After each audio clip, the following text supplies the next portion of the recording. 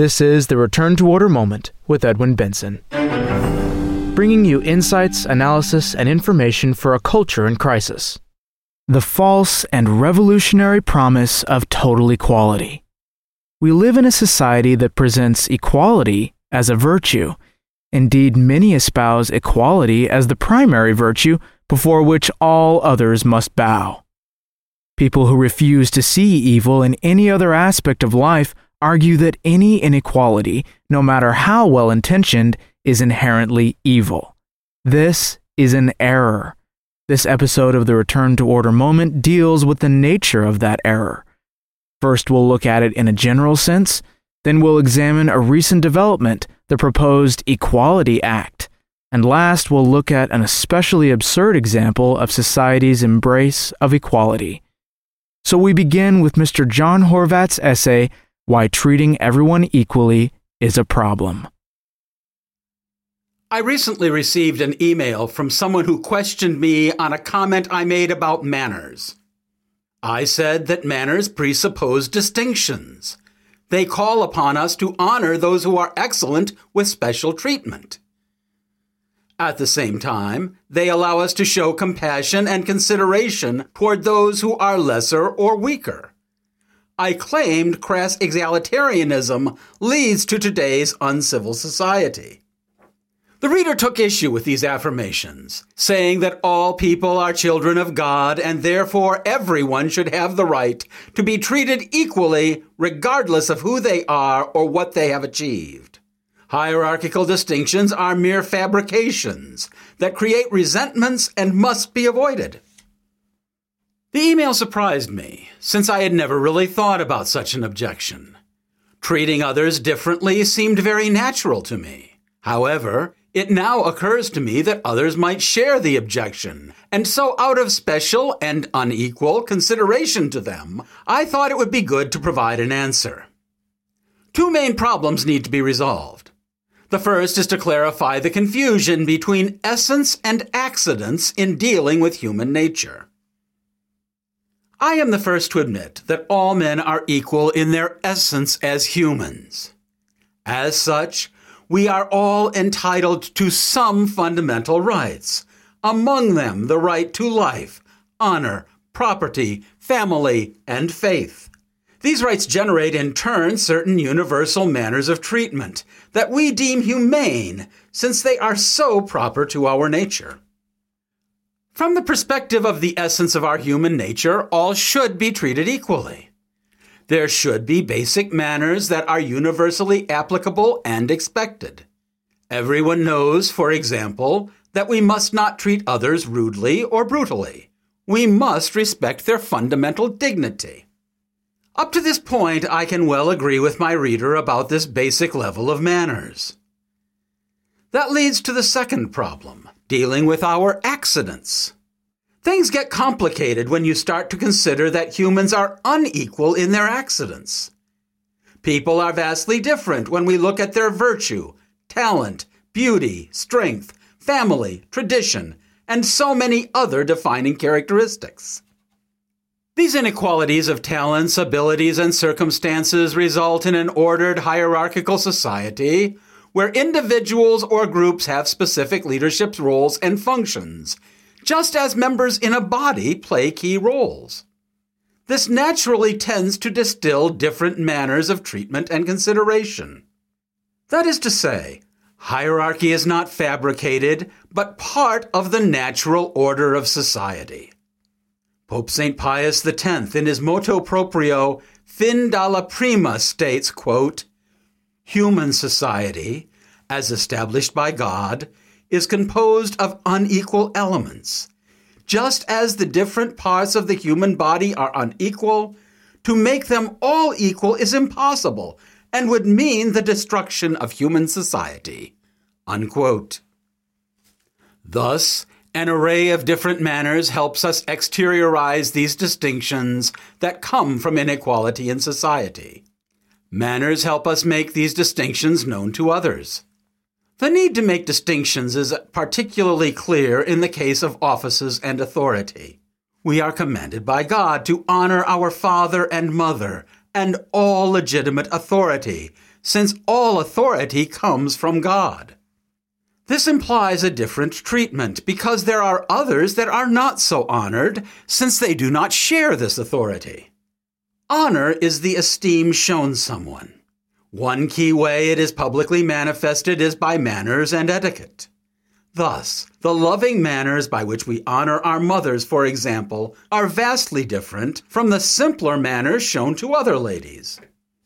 When we address a judge as "Your Honor" and show him great respect, we recognize the high purpose of justice in society. The priest is called Father and treated with reverence because of our high regard for his sacred office. Failure to recognize this authority through exterior signs weakens the office and the good order of society. That is why the classroom, where distinctions between teacher and students are minimalized and egalitarianism informs speech and behavior, is a recipe for disaster. There is another way in which manners are applied unequally. This consists in giving public honor in recognition of deeds or achievements. If these deeds are done for the benefit of the nation, then society owes them a debt of gratitude, and such persons should, in all justice, be publicly recognized. If a personal achievement represents a milestone of excellence that enriches all society, then it is just that that person be acknowledged, since it benefits the common good. This is what we do when we recognize and thank soldiers for their service and sacrifice. This is also why we honor the hard work and erudition of someone with a doctorate degree by addressing that individual with the just title of doctor, which I found before the email signature of my objecting reader. We naturally treat with special deference a Medal of Honor recipient, a Nobel Prize winner, or anyone who makes the nation proud of their achievements. Such manners and public treatment are good for society, since it teaches the virtue of gratitude to others. It provides an opportunity for justice, whereby we give to others that which is their due. Those honored benefit society immensely, since they are models that serve to motivate others to strive for excellence. Such arguments should make sense even in our egalitarian world. However, I suspect that the cases mentioned above did not get to the core of why many people wish equal manners for everyone. Many have an aversion to treating people unequally because they have a misguided notion of compassion. They think that by honoring someone greater, we make someone lesser suffer. They associate inequality with pride and brutality. They believe that the only way to avoid this false dilemma is to disguise excellence and treat everyone the same. In this way, we supposedly practice compassion and Christian charity. The opposite is true. Society is enriched by enormous inequality of offices, conditions, and circumstances. Manners are the habit of thinking about others and acknowledging these social differences. A book of manners is a collection of established formulas that harmonize different sectors of society. Manners need not only be rules, but they can also be touching expressions of tenderness, consideration, and affection that express true compassion. By putting excellence and vulgar behavior on equal footing, we do no favor to anyone. People practice true Christian charity when they do their duty to shine in virtue and excellence. It is wrong to deprive people of their right to have models before their eyes that they might imitate and admire. Manners bring out the best in us. Everyone, and society itself, is elevated by them. The final problem with treating everyone equally is that the logic of this false compassion inevitably leads to adopting the lowest common denominator of manners to prevent the suffering of the lowliest. Worse, it leads to turning each person into the supreme judge of what constitutes these manners, since each subjectively assesses what causes the least suffering. Thus, some turn manners into only that which pleases them and takes the least effort. Others retreat into an individualistic world in which they see no real need for manners beyond serving their self-interest. In the frenetic intemperance of the world by instant gratification, so many discard manners and glorify vulgarity. This attitude embeds a universal code of rudeness that well characterizes our egalitarian society. Indeed, I fear the day when all manners will be declared equal. There is nothing more brutal than a false compassion that suppresses all excellence. There is no greater tyrant than the self-centered individualist who does not take others into consideration. There is no worse intolerance than those who claim to tolerate everything in the name of Christian charity. All this leads to a politically correct world that refuses to recognize any superiority or inferiority, even the most obvious ones, for fear of offending others with the truth. In short, it leads to the uncivil society that has so polarized and fragmented our nation. And so I rest my case. I have tried to argue it calmly but passionately, logically but with all due respect to those who might object. If we are to return to order in civil society, I politely suggest that we must not treat all manners equally. One aspect of the dilemma over equality is being played out in the Congress of the United States as this podcast is being recorded. It concerns a piece of proposed legislation called the Equality Act. Some listeners may hear this podcast after the issue has been decided one way or the other. That fact, however, doesn't alter the importance of the issue at hand, a fact that Mr. Horvat makes clear in his essay, "We Want God, Not the Equality Act." The debate over the Equality Act is much more than a discussion on quote-unquote discrimination or quote-unquote rights.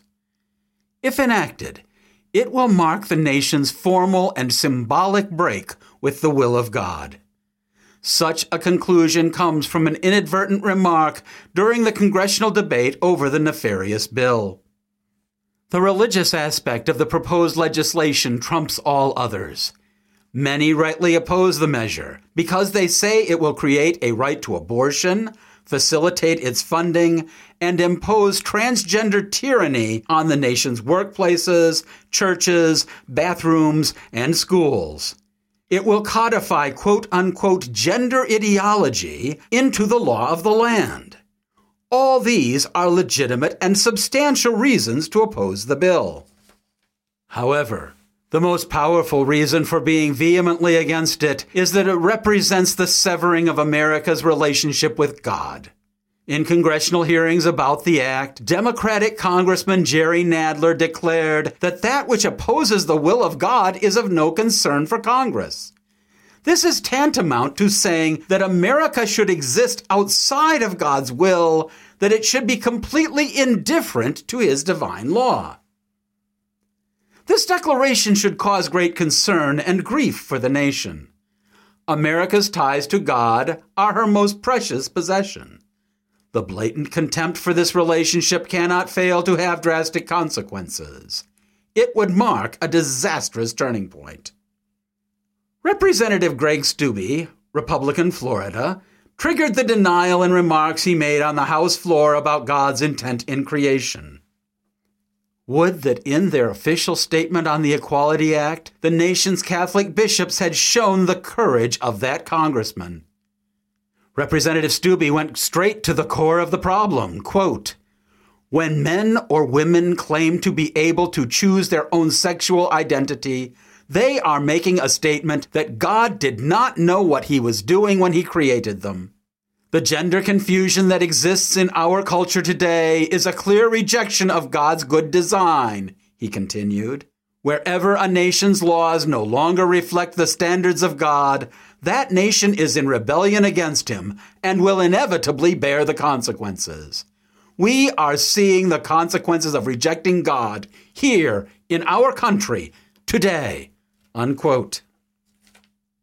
As chairman of the hearing, Congressman Nadler's brutal reply was that, quote, What any religious tradition describes as God's will is no concern of this Congress, unquote. This short and impious statement contains the key to understanding the nation's disastrous state. America has abandoned God. The congressman made matters worse by issuing a public challenge to God's sovereignty over the American land and people. He repudiated the nation's history. By declaring God's will to be a matter of no concern, he formally denies the validity of the Ten Commandments. However, they are an expression of God's will and his loving providence for all nations, in all places, and for all historical eras. Congressman Nadler further kicks aside America's past religious consensus, which recognized God's authority.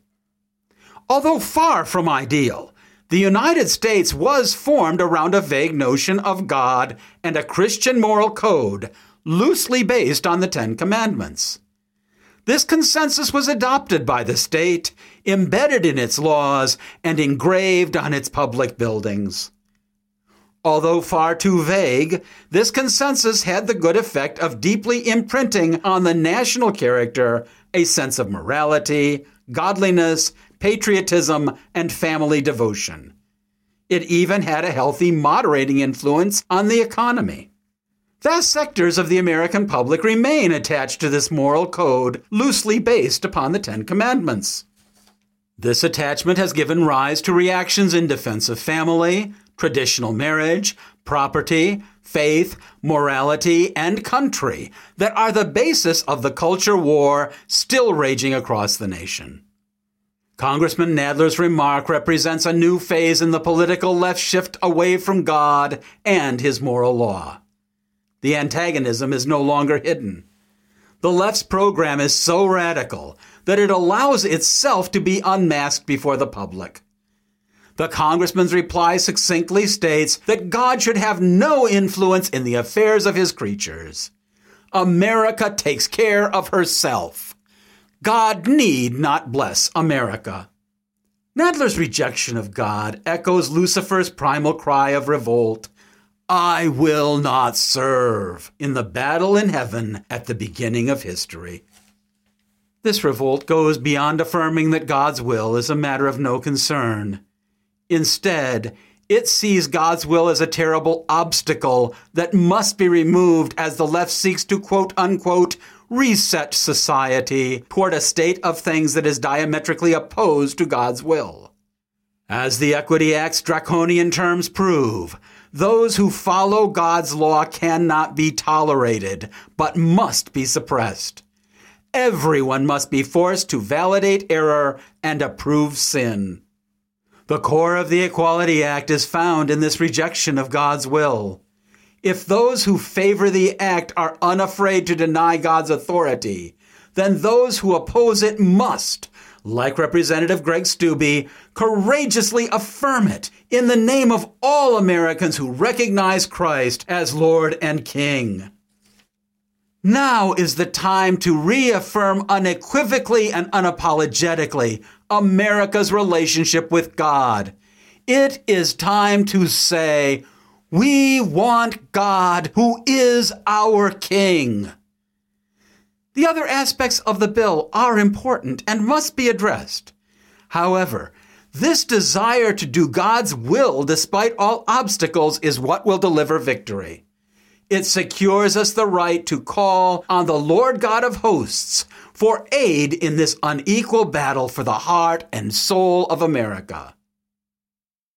There are those who take the fight for an illusory sense of equality even further than Congressman Nadler's blasphemy quoted in the last essay. Some even extend it to the beasts of the jungle, and then are so bold as to couch their absurd ideas in the language of the church. Mr. Joseph Jensens exposes their false and ridiculous ideas in his essay, Why Are Catholic Theologians Trying to Free an Elephant? Normally, Catholic theologians would be studying theology. But one group thinks that freeing an elephant from the zoo is a moral imperative. A group of 5 Catholic theologians made common cause with the Non-Human Rights Project, NHRP, over the quote-unquote solitary confinement of a 50-year-old Asian elephant named Happy who resides at the Bronx Zoo.